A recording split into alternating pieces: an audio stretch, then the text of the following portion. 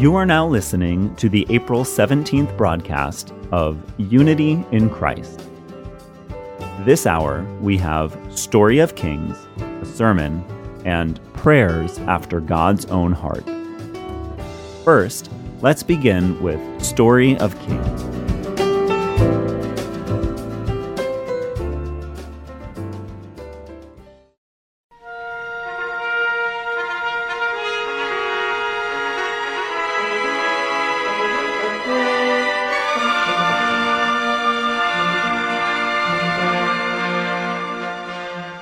Hello, Heart and Soul listeners. This is Brian Winston with Story of Kings. Beginning last week, we have been sharing the story of Hezekiah, the 13th king of Judah. Hezekiah was the son of Ahaz, the most wicked and notorious king in the history of Judah. We said that Hezekiah became king when he was 25 years old and reigned over Judah for 29 years. The Bible assesses Hezekiah as a king who did right in the sight of the Lord as he trusted in the Lord. The Bible tells us that he clung to the Lord and did not depart from him and kept his commandments. We saw how Hezekiah cleaned up the house of the Lord as the first order of business after he became king. Unlike other kings before him, who worshipped idols and did evil in the sight of the Lord, Hezekiah demonstrated that his priority was with God. He repaired the house of God and restored the worship above all else. Hezekiah also restored the Feast of Unleavened Bread and the Passover to remember God's deliverance. The Bible tells us that most of the people turned back to God with humble hearts under Hezekiah's leadership. God's hand moved the heart of the people of Judah, and they carried out God's command with one heart. Hezekiah gathered people to celebrate the Feast of Unleavened Bread. That happened on the second month. At the time, the Feast of Unleavened Bread and the Passover were celebrated on the first month. Hezekiah thought it was better to celebrate them a month late than not celebrate at all. So he called people to Jerusalem. When the people gathered in Jerusalem, they threw away all the sacrificing altars and incense burning altars Ahaz had built for idols into the Kidron River. Then the Levites led the worship for one true God. By slaughtering the Passover lambs for the people, they interceded on behalf of those that had not consecrated themselves to be consecrated in the sight of the Lord.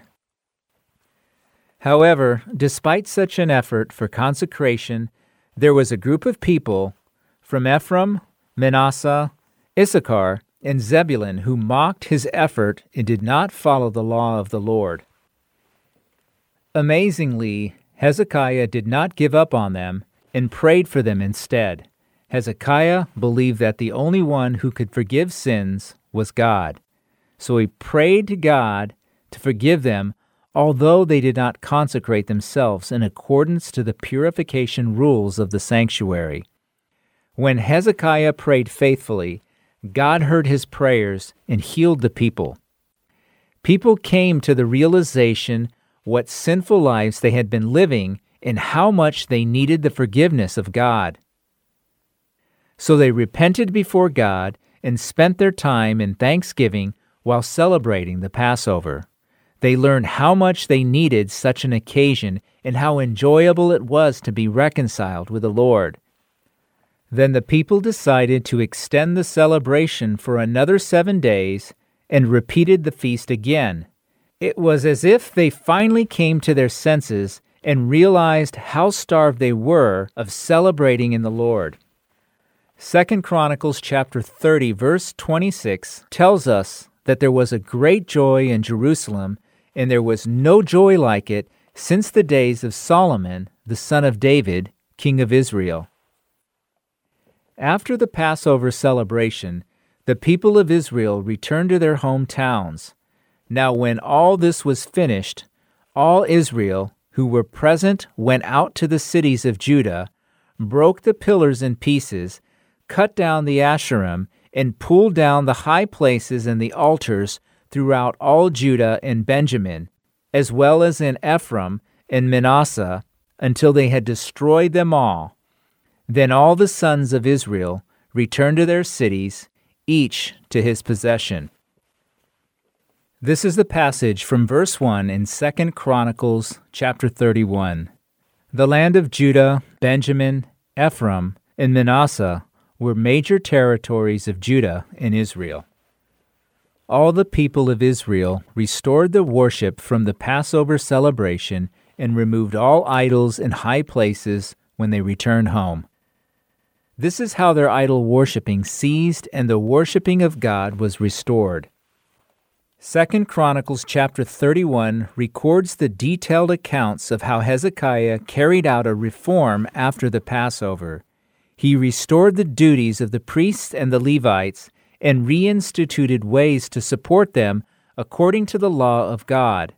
Because kings before Hezekiah were busy worshiping idols, the priests were marginalized and could not carry out their duties properly as God commanded them. So Hezekiah did everything he could so the priests and the Levites could be reinstated and would be able to devote themselves to worshiping God according to his law. Hezekiah continued the reform so all Judah would return back to God. 2 Chronicles chapter 31 verses 20 to 21 record his actions as follows. Thus Hezekiah did throughout all Judah, and he did what was good, right and true before the Lord his God. Every work which he began in the service of the house of God, in law and in commandment, seeking his God, he did with all his heart and prospered. Hezekiah and the people of Judah experienced prosperity after repenting before God and seeking God and by living according to the word of God. One day, Sennacherib, king of Assyria, came and invaded Judah and besieged all the fortified cities. It was in the 14th year of Hezekiah since he became king. At the time, Assyria was a formidable country. Hezekiah's father Ahaz has given in to Assyria and paid tribute. But once Hezekiah became king, he rejected Assyria's dominance and did not pay tribute. Instead, he prepared against Assyria's attack and put Jerusalem in order, and he made an alliance with Egypt. But uncharacteristically, when Assyria came and attacked, Hezekiah caved into them. That was in contrast to his usual response of trusting God's protection and following God's word. Let's read verses 14 to 16 in 2 Kings chapter 18. Then Hezekiah, king of Judah, sent to the king of Assyria at Lachish, saying, I have done wrong. Withdraw from me. Whatever you impose on me, I will bear.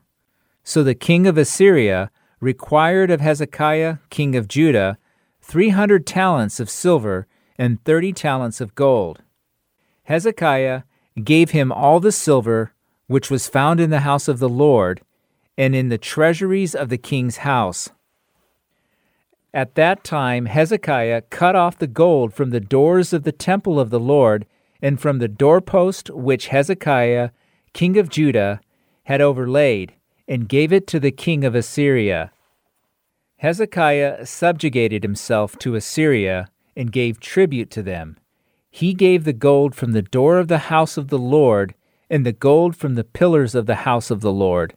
Even though he saw the prosperity that God had granted him, Hezekiah gave in to the Assyrians' attack. What do you think happened afterward? What kind of decisions did Hezekiah make subsequently? Would he return to his old self or stay subjugated to Assyria? We will answer these questions when we continue with the story of Kings next time. Have a blessed week.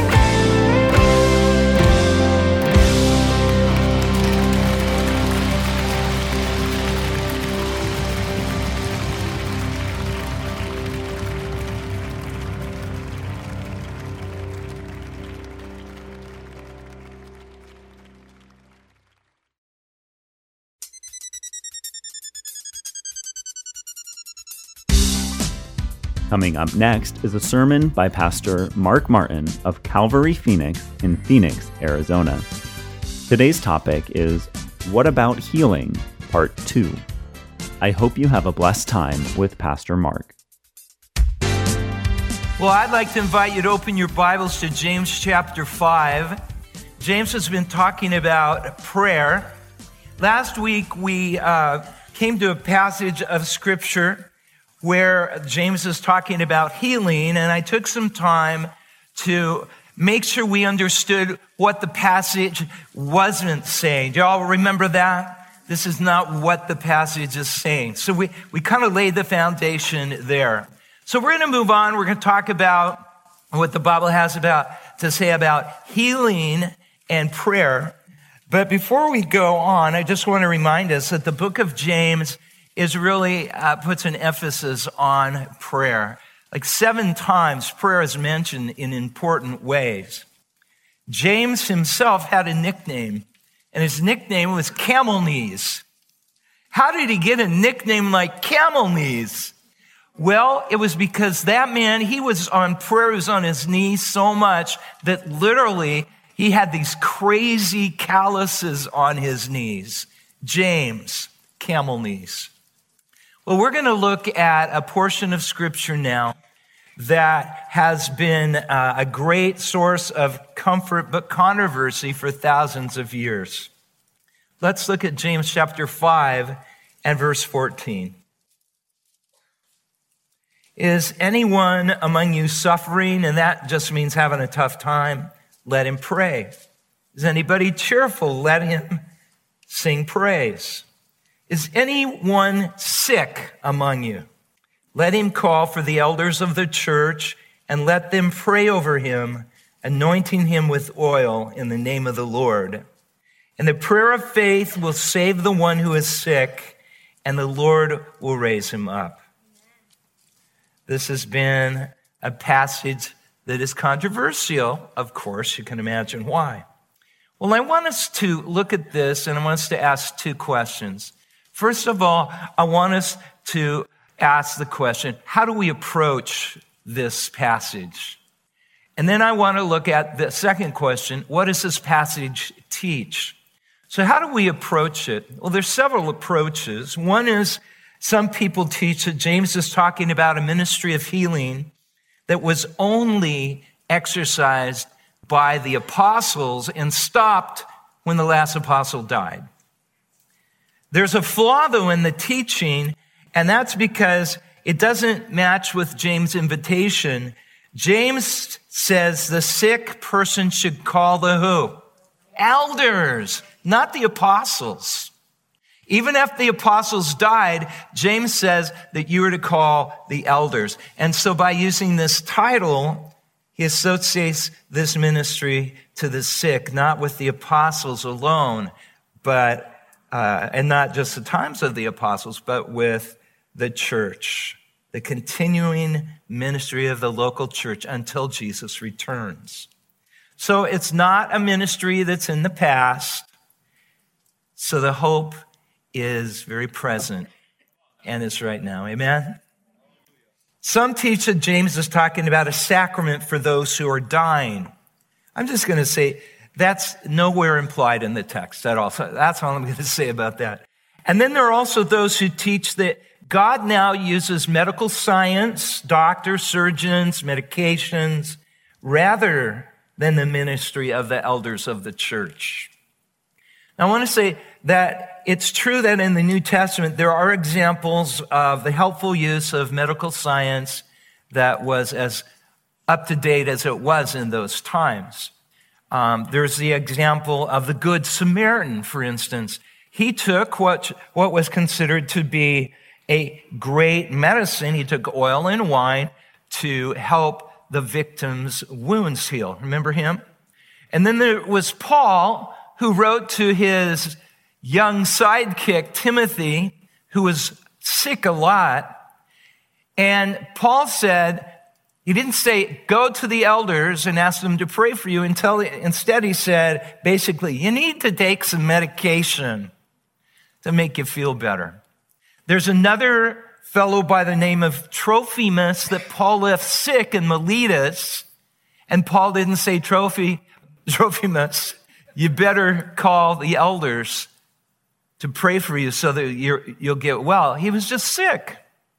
And then, of course, Luke, he's called the beloved physician. He's a doctor. He followed and he was with many of the apostles. So, they had a doctor with them. So obviously the New Testament doesn't exclude the use of medicine or medical science for the help that is necessary for healing. It doesn't discount that at all. But I would say here, because the anointing that it's talking about is in the name of the Lord, it probably isn't talking about medical help. It's talking about the prayer of the elders that is a spiritual help in and of itself. But let me say, and I want you all to hear this, that I am not saying medication isn't good and that we should not take medication. I'm not saying that. Everybody hear that? Not saying that. But I'm not saying prayer doesn't do anything. And I'm saying that there might be times when prayer and the elders praying is enough, and you know that that's enough. So it's kind of both can go hand in hand, or, we feel especially led that, this is what I need, just the elders to pray for me. But that's your own personal decision. And if you're sick, it doesn't mean you have to call for the elders for help either. So what does this passage teach? We've looked at how to approach it. What does it teach? Well, I believe, like I've said, that there is a continuing ministry to the sick within the local church, and that is vested in the elders of the church. Elders, translated from the Greek, literally means the old person, old guys. old guys, elders, the old guys. But later, the term elders came to be more of a title of respect. It was a title for the people who worked like council members for a city or the leaders of the synagogue. And in the Jewish mind, an elder was the only person above an elder was a priest. And we read a lot about elders leading the local church in the New Testament. So our text says that there's a continuing ministry to the sick within the church, and this ministry is vested or held by the elders in the church. And this is the only passage in the New Testament which gives direct advice concerning sickness. It's the only one. I also want to say that this isn't talking about some person with a gift of healing, like one person who goes around with a gift of healing. It's talking about the elders who pray, and this ministry is held by them. It's vested in by God. Now, I see a few things. Just pull them out for us. It says, is anyone among you suffering? Let him pray, and let him call for the elders of the church. It's the responsibility of the sick person to call for the elders of the church. The elders do not seek that person. It's the sick person's responsibility. And the elders' prayers can only be given with the person's permission. Of course, like I said, not everybody's going to call for an elder when you get a cold or, something like that. Sometimes people with very serious diseases don't ever call for the elders to pray for them. But the person who's sick must call the elders. Now, here's what the elders are expected to do. They're expected, this is kind of a they're expected to pray, right? Let them pray. Let them pray over him. So, I don't know how we do it, is the sick person will be here, maybe they're in a bed, we'll gather around, we'll, if it's safe, if it's comfortable for that person, we'll lay hands on them. But first we anoint them. I usually do on their forehead, anoint them with oil in the name of the Lord, and we pray and we ask God to raise them up. And you know what? I got to tell you, there are some times when the faith is just there so strongly, you almost expect them to stand up right then. You know what I'm saying? I've seen God do things like that. I've often seen God do something after the prayer later. Amazing things. Sometimes we call them miracles. And then I've seen God not do anything, and the person has died, frankly. Because within this whole scenario, overarching all of this is the will of God, okay? It's the will of God, and we'll talk a little bit more about that. The elders are also expected to anoint the sick. Verse 14 says, anointing him with oil in the name of the Lord. James is writing to the 12 tribes, he says in the first couple of verses in chapter 1. To the 12 tribes that are scattered around the world. He's talking to Jews, Jewish believers. These are the first believers in Jesus. Jews heard the gospel first, then Samaritans, and it went all out to the Gentiles. So they knew about anointing where we don't. We kind of have to be educated and catch up. Jesus, remember, sent out the 12 disciples, and it says in Mark 6, they cast out many demons and anointed with oil many who were sick and healed them. So in Jesus' ministry, it was common. His disciples anointed people with oil and they were healed. So when the elders come to pray, James told them to anoint the sick person with oil. Oil in the Bible was often used as a symbol of health and vitality. Kings were anointed with oil, representing that God was with them. God was there with them. The anointing oil is symbolic of the healing presence of Jesus. The anointing oil is symbolic of the healing presence of Jesus. Using it stirs up faith, the faith of the sick person as well as the faith of the elders. By anointing somebody with oil, we're reminding ourselves that any healing, all healing, comes from God. It builds the faith of the sick person as well as the faith of the elders. It's as if we're saying God is here and he is able to help you. In John chapter 9, we've referred to John 9 a few times. In John chapter 9, verse 1 and then verses 6 and 7, it says that Jesus was walking in the temple courts and he saw a man who had been blind from birth. Remember his disciples, they said, who sinned? This man or his parents, that he should be born blind, right? And Jesus says, his sickness isn't a result of his sin. And then it says that Jesus, the man is blind over here. Jesus took, he put saliva and he mixed dust with the saliva and he made a mud and he put it on the blind man's eyes. When Jesus put this muddy mixture on the eyes of the blind man, he could see. Now, I have no clue what the saliva and the dirt mixed into a muddy paste meant. Bible commentators go all over the place trying to explain this. It's all conjecture. Who knows? But I want to ask you a question. Was there anything supernatural about the dust or the saliva? You're right, no. What the Lord was doing was help stir up the blind man's faith.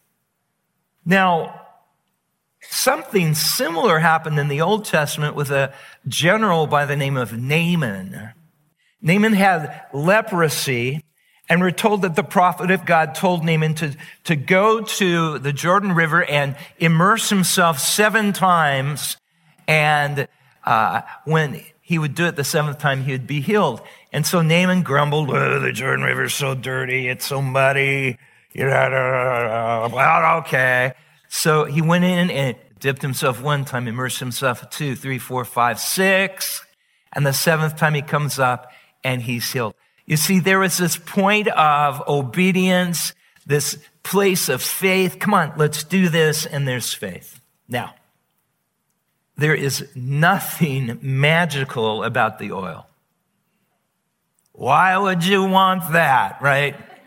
There's nothing magical about the oil. The anointing oil is symbolic of the presence of God, and it's intended to stir up faith in the person being prayed for and the faith of the elders of the church. Now, look at verse 15. And the prayer of faith will save the sick, and the Lord will raise him up. And if he had committed sins, they will be forgiven. You might be thinking, what does that mean? If he's committed sins, he'll be forgiven. Well, it could mean a couple of things. First of all, it could mean that the sick person becomes aware that his sickness is due to sin. Now, we've been really careful to say that not all sickness is a result of sin. Amen? You've heard that, right?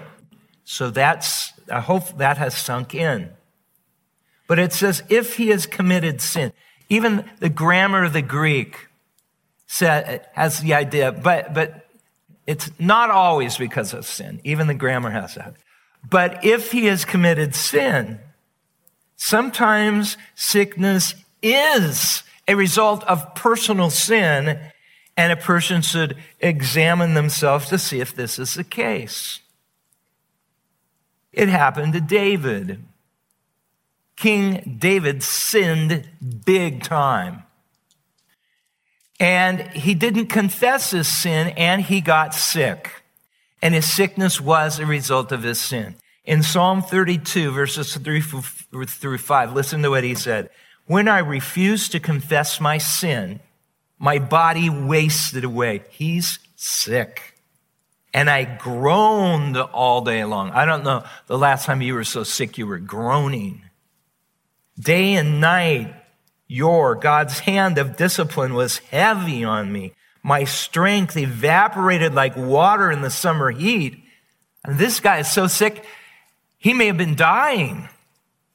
But verse 5 says, finally, I confessed all my sins to you and stopped trying to hide my guilt. I said to myself, I will confess my rebellion to the Lord, and you forgave me. All my guilt is gone. Amen.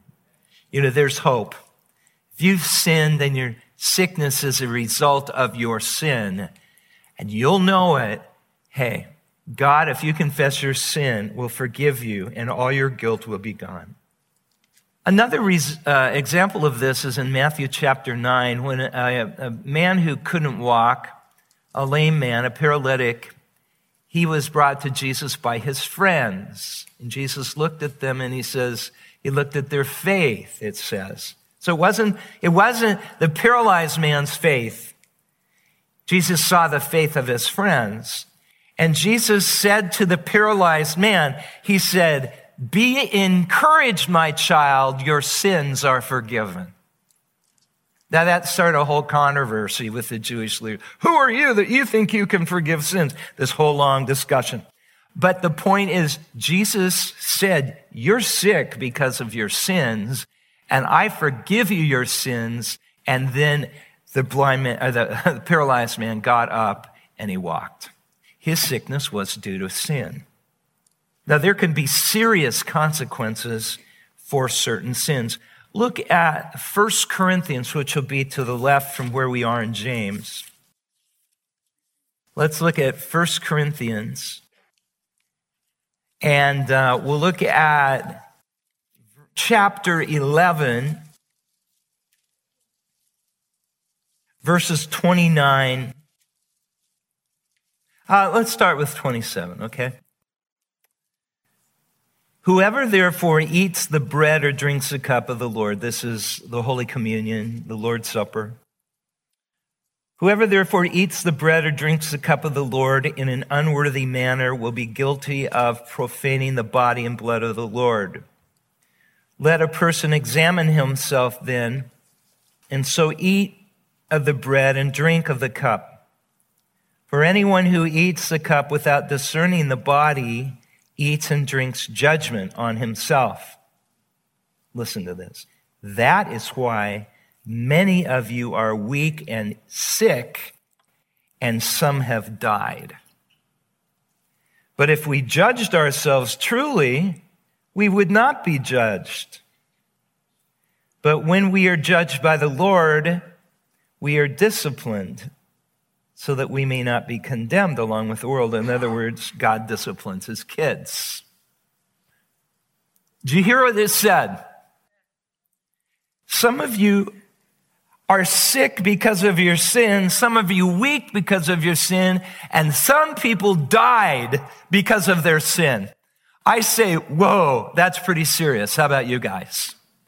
So we understand that people can be sick, they can be weak, they can be ill or they can die even because of their sin. Yet I'm said, most sickness is not a result of sin. Everybody hear that again, right? But if you're sick, you're laying there in bed, you better think about, hey, is there anything, Lord, I need to repent of what I know I've been doing. Now, it also could mean his sins will be forgiven. It could mean that lying there in bed, you realize that there is something that you'd forgotten about. You know, I need to be right with somebody. And God just brings something to mind. Then just confess that thing to the Lord. Maybe the Lord's just giving you a time out right then. And he's saying, hey, I need you to slow down. I need you to think. And the Lord brings something to mind. And you call for the elders. The elders should be men that have a vital faith in God. They need to be men who are living the word, godly men.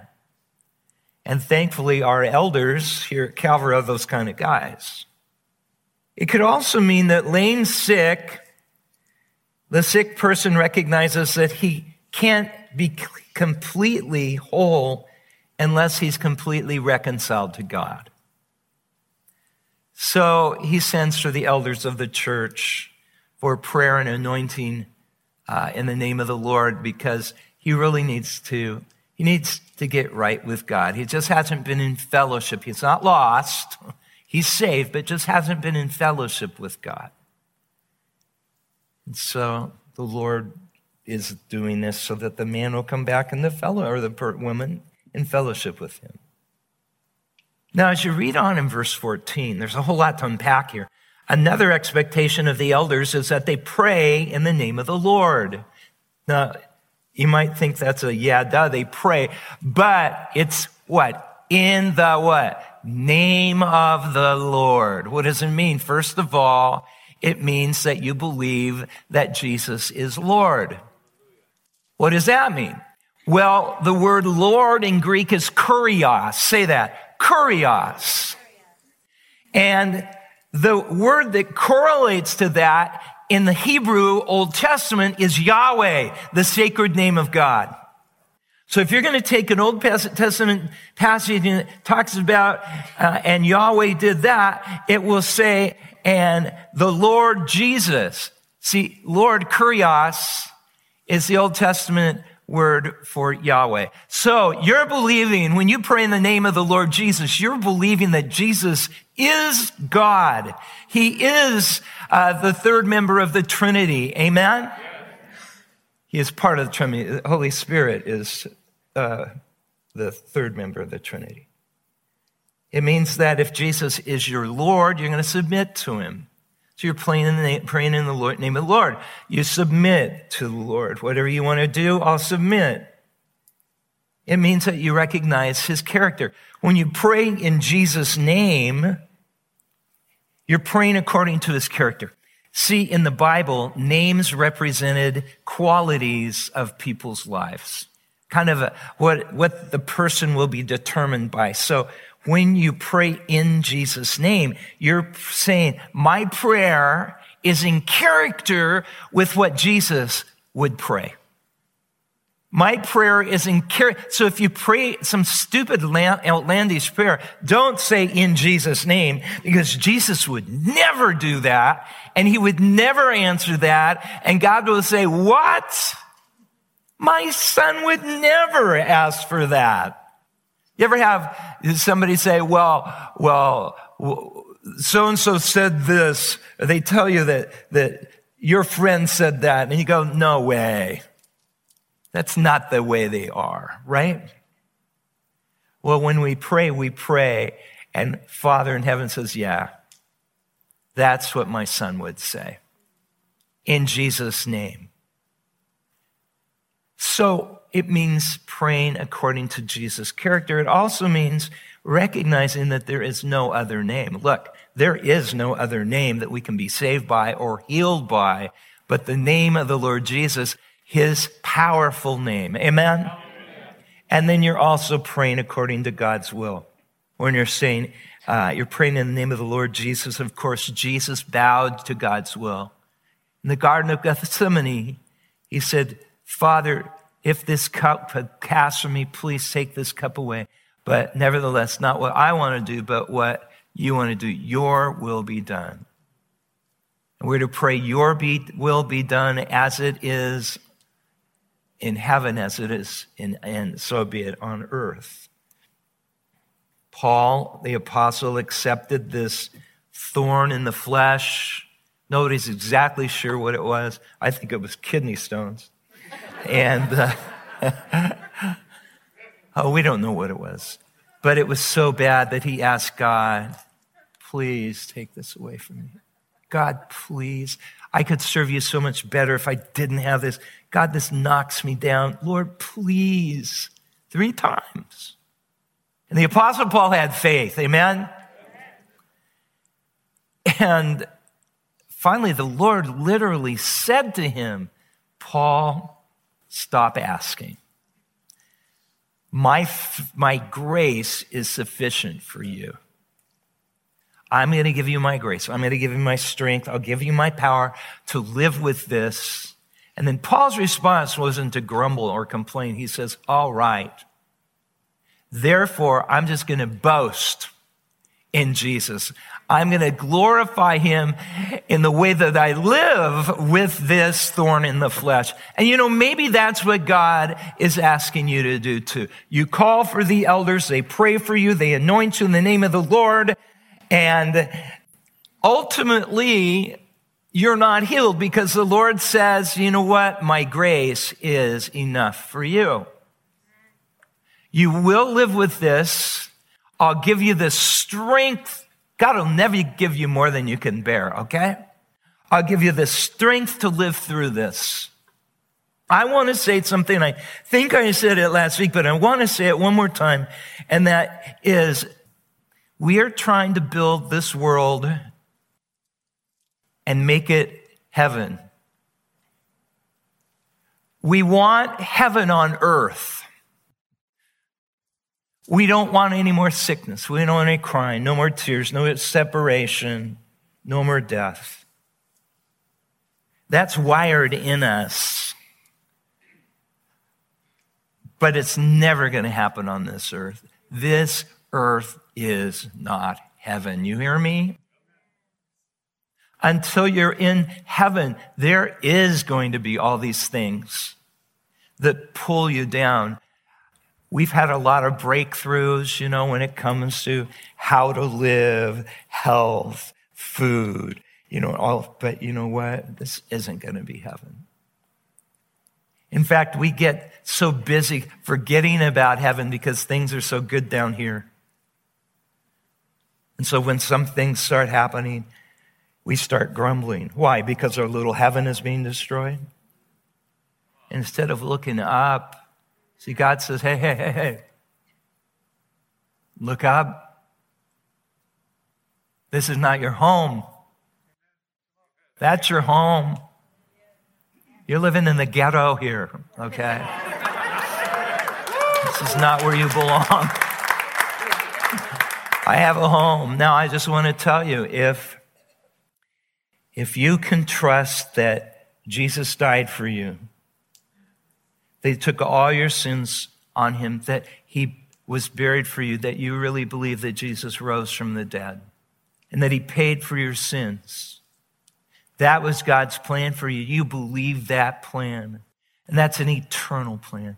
And you believe that Jesus is now at the right hand of the Father. He's praying for you right now. And you believe that Jesus is preparing a place for you in heaven. And you believe that Jesus Christ said, and I will come back and I will take you to be with me. If you really believe that, then you can trust his plan for you right now. He loves you so much. But this world, this earth is a blip in time, in eternity. This was all fade away. This was all pass from mind. This is 70, 100 years. I've known people who 103. It's nothing in light of eternity. Eternity's coming. Heaven's coming. Heaven will be heaven. This earth, sometimes really bad things happen to us. I just want you to think that's about as close as hell that you're going to get. Hell kind of splashes on us now and then. You get, That's the closest to hell you'll ever be. Somebody say amen to that. Praise the Lord for that. Now, I read something that Brian Bill wrote, and I thought, I want to share it with you guys. So listen, he says, most of us think of healing as getting rid of this disease. It's like running the clock of life backwards and restoring the person to their previous state. But healing is a very broad concept that involves coming into a right relationship with God first and foremost. Then it touches every part of life, body, soul, and spirit. It involves the healing of all broken relationships and brings us to a place where we can receive God's blessings in a new and powerful way. When someone has said Someone has said that healing in the Bible is not becoming what we were, but becoming all that God intends us to be. When we pray for healing, we should not focus on the physical to the exclusion of the spiritual, emotional, and relational sides of life. We're not healed until we are made whole on every level of our existence. There's more to healing than just getting rid of what ails us. It's becoming what God wants us to be. Let's pray. We're thankful, Lord, that we can come to you right now. We can come to you in this present time, and we can ask for healing. We can ask elders to pray for us. We can come to you and seek your will. You've said in this very same book that we don't have because we don't ask. So it may be that we haven't even asked yet. And you're waiting for that in your divine plan, whatever. But we want to submit to you. We want to obey you. And Lord, our hope is in heaven. In Jesus' name. And everybody said, amen. Amen. Praise God for his word.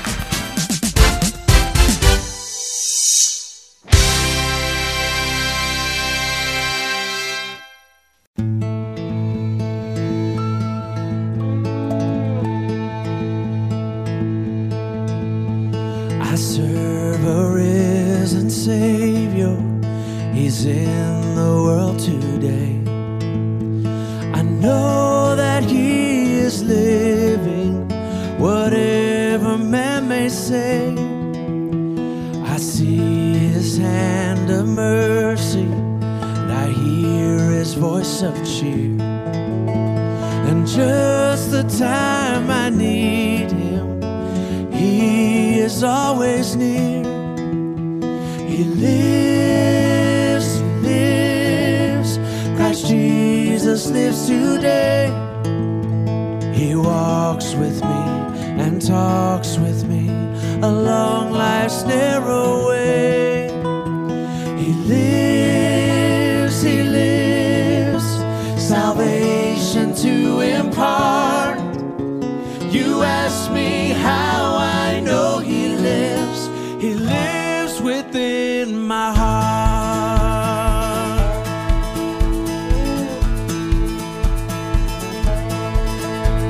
Rejoice, rejoice, oh Christian.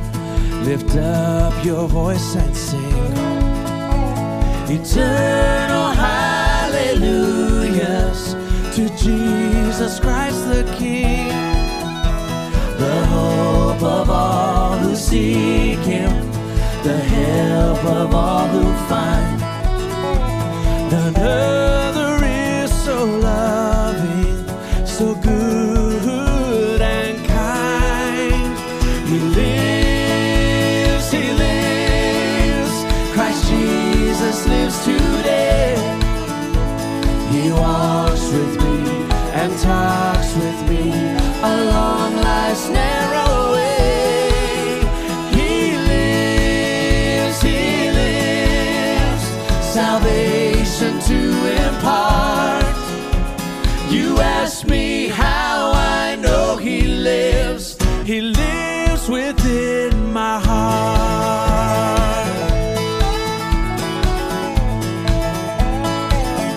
Because he lives, I can face tomorrow. Because he lives, all fear is gone. Because I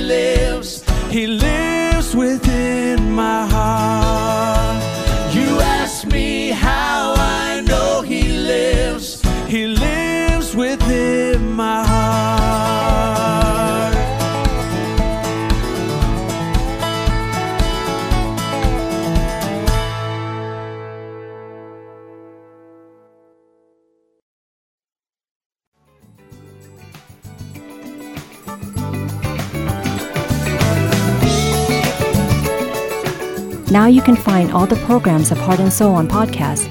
You can easily play this week's or past week's program, or even download them on your device in just a few minutes. Search for Heart and Soul at your iTunes stores now.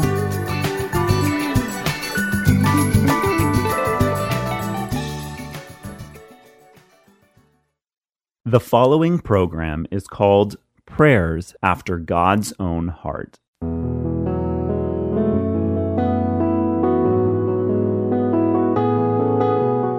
Hello everyone, this is Terry from Prayers After God's Own Heart, where we reflect upon our prayers by looking through prayers in the Bible. Last time, we learned the importance of knowing the God to whom we are praying. We must know who He is, how His character is, and the works He has done. When we know and understand these things, our faith towards Him matures, and we must then pray in that faith. For worldly people, the one they are praying to differs according to what they are asking for. There is one God that someone would pray in order to conceive a baby. There is another God one prays to for rain. Also, the name of the gods differs in each country. Is there anyone who at first believed in God because you heard that He is the most powerful among all gods? You believe that God is Lord of all things, so you thought, if I ask Him, then I'll be able to receive everything, and you began to believe in Him.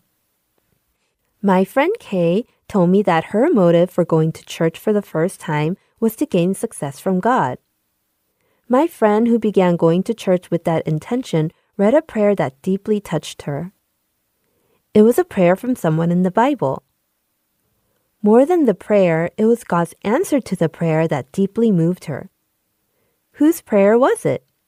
How did God respond? Here is 1 Kings chapter 3, verse 13. Moreover, I will give you what you have not asked for, both wealth and honor, so that in your lifetime you will have no equal among kings. This was God's response to Solomon's prayer. My friend began going to church with an impure intention of wanting success in the world. After hearing Solomon's prayer, she wanted to gain wealth, but it seemed too bold to just ask outright. So she imitated Solomon and said, "Please give me wisdom." Have you ever imitated Solomon's prayer to receive all the blessings he received? There are some who say that God gave Solomon wealth and honor because Solomon gave 1,000 burnt offerings. Therefore, we must also give 1,000 burnt offerings to receive wealth and honor as gifts. When God says, "Ask for whatever you want me to give you," and we ask for wisdom like Solomon did, will God be moved by our prayer and give us wisdom and more than even what we did not ask for? Or, if we give God 1,000 animals as burnt offerings, will He be moved and bless us? If we think this way, then we really don't know God. Why was God so moved when Solomon asked for wisdom? Why was God so pleased that Solomon asked for wisdom? Let's look at Solomon's prayer together to find the reason. Here is 1 Kings chapter 3, verses 5 through 10. At Gibeon, the Lord appeared to Solomon during the night in a dream, and God said, "Ask for whatever you want me to give you." Solomon answered, "You have shown great kindness to your servant, my father David, because he was faithful to you and righteous and upright in heart. You have continued this great kindness to him and have given him a son to sit on his throne this very day. Now, Lord my God, you have made your servant king in place of my father David. But I am like a little child and do not know how to carry out my duties. Your servant is here among the people you have chosen, a great people too numerous to count or number. So give your servant a discerning heart to govern your people and to distinguish between right and wrong. For who is able to govern this great people of yours?" The Lord was pleased that Solomon had asked for this. Let's look again at how Solomon responded to God when he said, "Ask for whatever you want me to give you." First, Solomon praised God for his grace upon his father David. Then he clearly confessed that he was only able to follow his father David as king by God's grace. In such grace, Solomon humbly lowered himself before God and revered the Lord by calling himself servant and little child. Then he confessed that he was inadequate as a little child and didn't have the ability to govern God's chosen people. This meant Solomon didn't have the capability to lead the people well. From Solomon's prayer, we can see that Solomon did not want to dominate over the people as a king.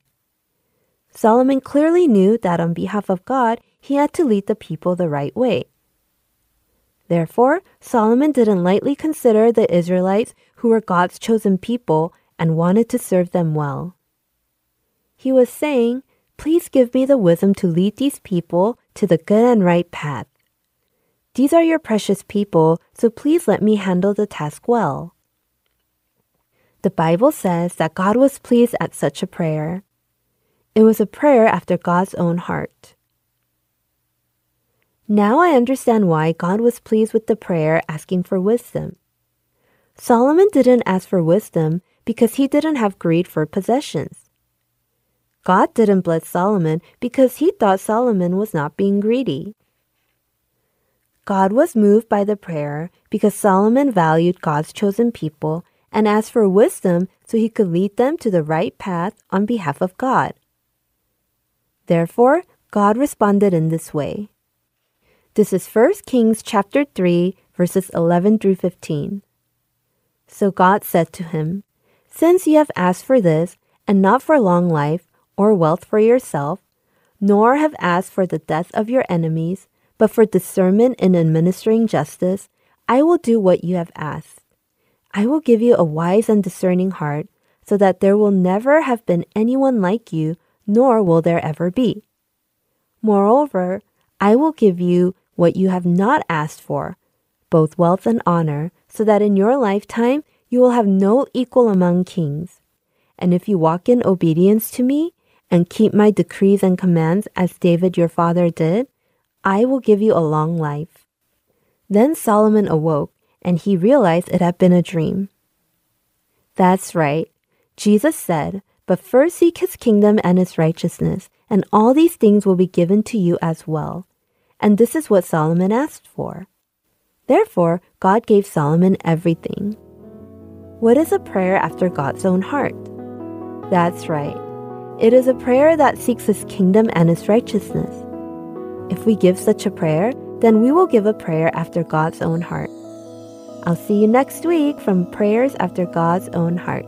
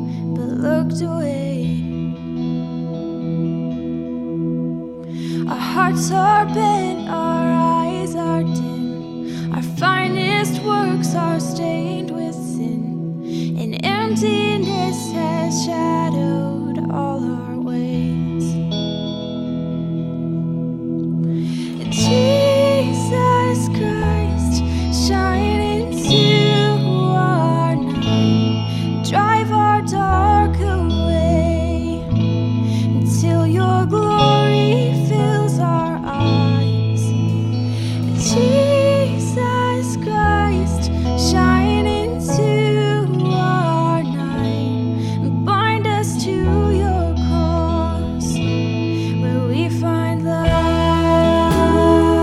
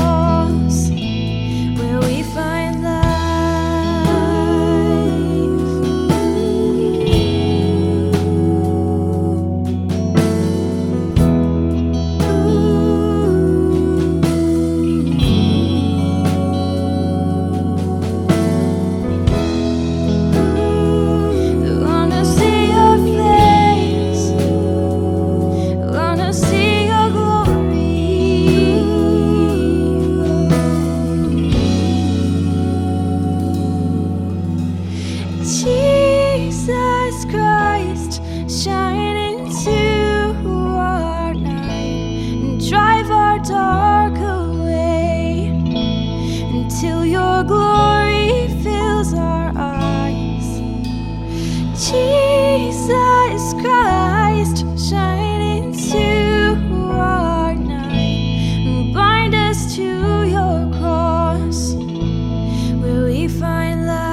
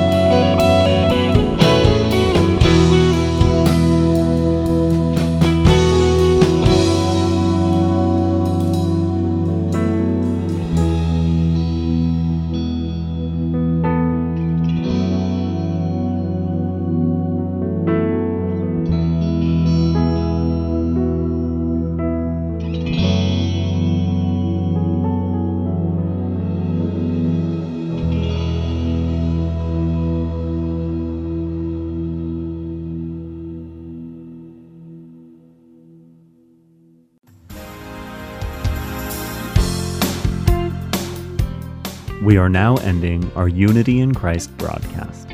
Thank you for listening, and I look forward to being with you again next week.